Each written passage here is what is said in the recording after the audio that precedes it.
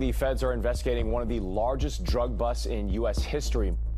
In June 2019, news breaks of a massive seizure in the Port of Philadelphia. 20 tons of drugs in a single seizure. Authorities say the drugs could have a street value of more than $1 billion.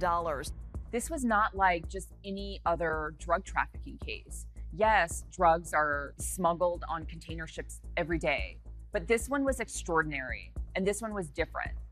It was not only the sheer quantity of drugs, it was also the level of involvement of the crew. This wasn't just happening on one ship.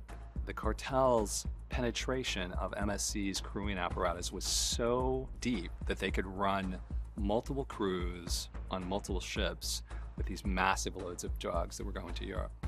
It really has created this kind of gangland feel that overlays global container shipping. The fact that there's the world's largest shipping company that's at the center of this, that makes it a very sensitive topic and also one that could have ramifications for the wider shipping industry.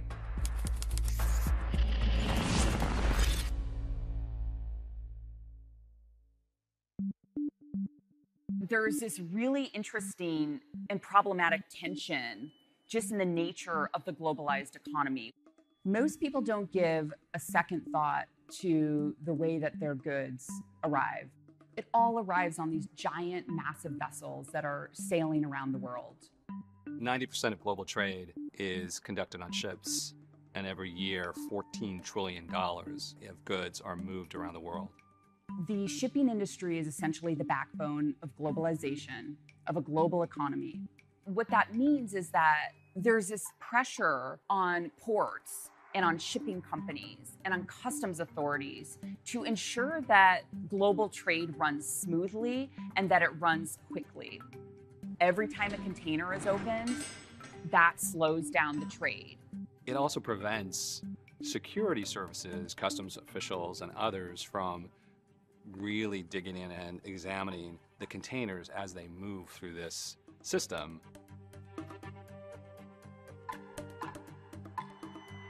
The ports of Northern Europe, primarily Antwerp in Belgium and Rotterdam in the Netherlands, have long been central to global trade, dating all the way back to the spice trade hundreds of years ago.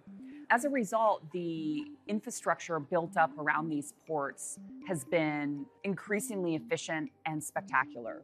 As the market for cocaine has grown in Europe, it only makes sense to be shipping them through these two ports in the north. That gives the traffickers an opportunity to not necessarily service the markets in the Netherlands or in Belgium, but all across Europe and even down into Africa and Asia as well. We visited one of these law enforcement customs stations where they scan cargo that they believe contains illicit goods. On this trip, just a regular day in the port of Antwerp, customs officials had pulled aside a shipping container. It had a high risk level, and they put it through the scanner and ended up searching it. It was cocoa beans from South America. Upon searching the container, they found almost 1,000 kilos of cocaine. We have several examples of where they are use all their creativity to get things past us. I'm going to show you an image of an import of a Cadillac, a pink Cadillac, and then you see in the door of the Cadillac all kind of strange packages. So when we examined it, it was ecstasy, 50 kilos of ecstasy. As you see here, they filled like the shells of pineapples with cocaine. This one is an import of teak from Ecuador. The left pile of wood had darker edges. The cocaine was hidden in the wood itself. And also the structure of the container and the truck. Sometimes they hit stuff in the structure, like in the floor or the ceiling. On a yearly basis, we are talking about 40 to 50,000 containers which are scanned. The number of containers entering and leaving the port are millions of millions, and today we do not have the infrastructure to scan all the containers. We scan 1.5% of the containers entering the port of Antwerp. We stop a lot of tons, but if you look to the outcome, the effect is zero. There is still huge quantities of cocaine entering the European market. For customs officials, they're essentially inundated with this problem and really outmatched. And that's something actually that the traffickers know and realize and have taken advantage of. For them to lose 1,000 kilos here, 1,000 kilos there is not the end of the world, because they just expect that they're just going to continue shipping more. Around 2008, 2009, there was kind of a new phenomenon that police officials, customs authorities started noticing. These large commercial ships, before they entered the ports, crew on board the ship would actually toss over bags filled with cocaine. One of their collaborators or co-conspirators would come up in a smaller kind of fishing vessel and pick up the cocaine. And this was known as the drop-off. And that was a really big breakthrough. What this meant was that there was somebody on the ship that was in on it. As European law enforcement investigators started kind of honing in on this problem of commercial shipping companies being at the center of the global cocaine trade, they started finding patterns, putting together pieces, and they realized that there was one shipping company that seemed to be at the center of a lot of these drop-offs, and that was MSC. Mediterranean Shipping Company is known by its initials MSC. They are today the world's largest shipping company. MSC is a really interesting company. Over a period of 5 or 6 decades, they go from one ship to a fleet now of 650, surpassing everybody. It's a private company in Switzerland, so its finances in particular are pretty opaque. It does sort of make the miracle that MSC is in terms of the empire that they built over a short period of time all the more intriguing and all the more mysterious. Starting in the early 2000s, MSC became a major player in the sea lanes from South America to Europe. They started investing heavily in what are called reefers or refrigerated containers to move refrigerated goods. That turned out to be a golden opportunity for the traffickers, because you basically could put the coke inside containers of blueberries or strawberries or bananas, and it would move quickly through the system. And they don't want to slow those down because the fruit is a perishable commodity, into Europe. The cooling compartment is a very popular place to hide cocaine, because that compartment can be opened and closed without breaking the seal of the container. One of the key moments in the build-out of this infrastructure was the expansion of the Panama Canal in 2016. So you've got much bigger ships, much greater amounts of cargo. Again, much of it fruit and vegetables, meats, other kinds of commodities. But that expansion around 2016 basically correlates with a big jump in cocaine seizures in the ports of Antwerp and Rotterdam. Because MSC dominated this particular route, they became an easy target by traffickers.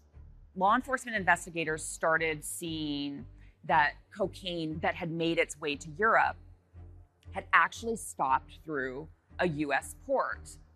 So they started kind of working backwards at first, thinking, if all of this cocaine is ending up in Europe, but it's stopping in the US, how did we not detect it? At the same time, European authorities are also conducting investigations where they're coming across the infiltration of other parts of the shipping industry generally, but especially MSC. So over the course of 2 to 3 years, they started following about 4 ships. And that was the MSC Desiree, the MSC Carlotta, the MSC Avni, and the MSC Guyane. The MSC Guyane is a monstrous ship. This is a ship that is the length of 3 football fields. It's one of the biggest ships sailing the oceans today. MSC Guyane was following a particular route from the west coast of South America through the Panama Canal up to Philadelphia, and from there, from the east coast of the United States, over to Rotterdam and Antwerp. Guyane set sail in the spring of 2019. In mid-June, after the Guyane had been at sea for many weeks, it pulled into the mouth of the Delaware Bay. This day, instead of the Guyane being met by a riverboat pilot, they were met by the the Coast Guard, Philadelphia Police, Homeland Security officials, Customs and Border Protection officials. There were over 100 law enforcement agents waiting. They corral the crew, start questioning them, swabbing their hands for any traces of cocaine. Those came back positive. They started doing a deeper inspection on the containers and eventually found kind of their first hit of cocaine. And then they found more, and they found more, and eventually came up with the 20 tons. Initially, law enforcement investigators were stumped. How did they get so much cocaine on this ship? So what they came to find out through interviewing the crews and through other kind of physical evidence that they were able to obtain was that the cocaine was actually loaded onto the ship while it was in the open ocean of South America. As the Guyane was powering through the open ocean in the middle of the night, small boats pulled up alongside and essentially loaded the cocaine that way. The crew members used the crane of the Guyane and basically hoisted up large nets filled with the bales of cocaine onto the cargo ship. Then they would take that cocaine and then they pushed it into some of the containers and basically stashed it on the ship. So it was an extremely brazen operation. They do this loading at sea, not just once, but multiple times. They load it as it's going down the west coast of South America, it turns around at a port in Chile, and then goes back up, and they do it several times on the way back up. There were 8 crew members in all on the Guyane that was involved in the smuggling operation. It included the chief mate, and the chief mate plays a really key role on the ship. He puts together the schedules, for example, of crewmen, so he can get the crew that he knows are in on this operation working, for example, all at night when he needs them to be there to load the cocaine. He also has a lot of information about the stowage plans, so which containers are going where. U.S. authorities did not arrest the captain of the ship, but you don't need the captain. But for an operation like this, you do need a very senior officer who can control the movement of the crew, the ship, and all sorts of things.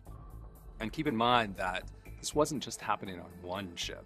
U.S. authorities had also made seizures on the Carlotta and the Desiree, which they believed operated in exactly the same way. This is something that was, by 2019, June of 2019, it was a pretty well-oiled system. So that's why they were confident they could move that many drugs, that tonnage of cocaine on a single load. In total, there were about 8 crew members that were implicated in the Guyane smuggling. And of those 8, 4 of them had in fact been recruited before ever stepping foot on the Guyane on that particular voyage. At least one of them had been recruited in their home country of Montenegro. Montenegro has a long history of seafarers. The country's right on the Adriatic, produces a lot of sailors and crewmen and officers who are very skilled at what they do, and they've been plying the oceans for centuries. MSC taps into that in a way that's bigger than any other shipping company. They employ basically a third or more than a third of all Montenegrin sailors. Organized criminal groups are particularly strong in the Balkans. There's a large network of individuals and groups that have been operating there for years, really in the wake of the breakup of Yugoslavia and the Balkan Wars. As the economy there collapsed, it begat a lot of crime. If you're a cartel, if you're trafficking drugs, it only made sense, and it was easy for them to target not only sailors, but to target sailors on MSC ships. Senior law enforcement officials from at least 3 countries approached MSC management and said, look, this is what the problem is. They had been told that their crew were being recruited by the Balkan cartel. And so from the point of view of law enforcement in Europe and ultimately law enforcement in the US, MSC had multiple opportunities to try and fix this problem before 2019 and didn't do enough to do that. MSC's view is that they did try and do things that would help curb this problem. In some cases, they put guards on some ships going from the east coast of South America to Europe. They tried to find other ways which they could secure those logistical lines from traffickers. But their point mainly is that we were doing everything that every other shipping company was doing.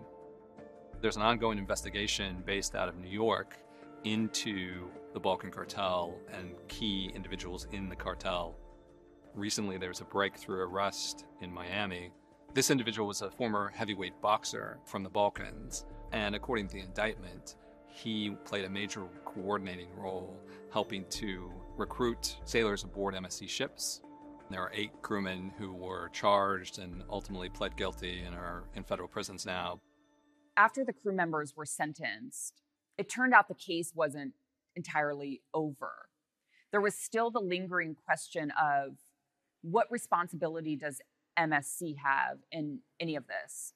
And it turns out that there's a statute that says essentially that if you're caught with any illicit cargo, in particular if you're caught with cocaine, you will be fined $1,000 per ounce. Customs and Border Protection authorities added up all the cocaine, the 20 tons of cocaine, multiplied it by the $1,000 per kilo, and came up with what their fine would be. It was over $600 million, the largest fine ever assessed against a commercial carrier. The Guyane was seized by U.S. officials during the course of the search and was detained for over a month. The Guyane is worth at least $100 million. But it's also, once you seize it, you take one of these massive assets out of the lineup of cargo ships that the company is using to move goods around the world. So it was a pretty shocking event for MSC. They reached an agreement with U.S. authorities to pay $50 million, which is essentially putting the ship out on bail.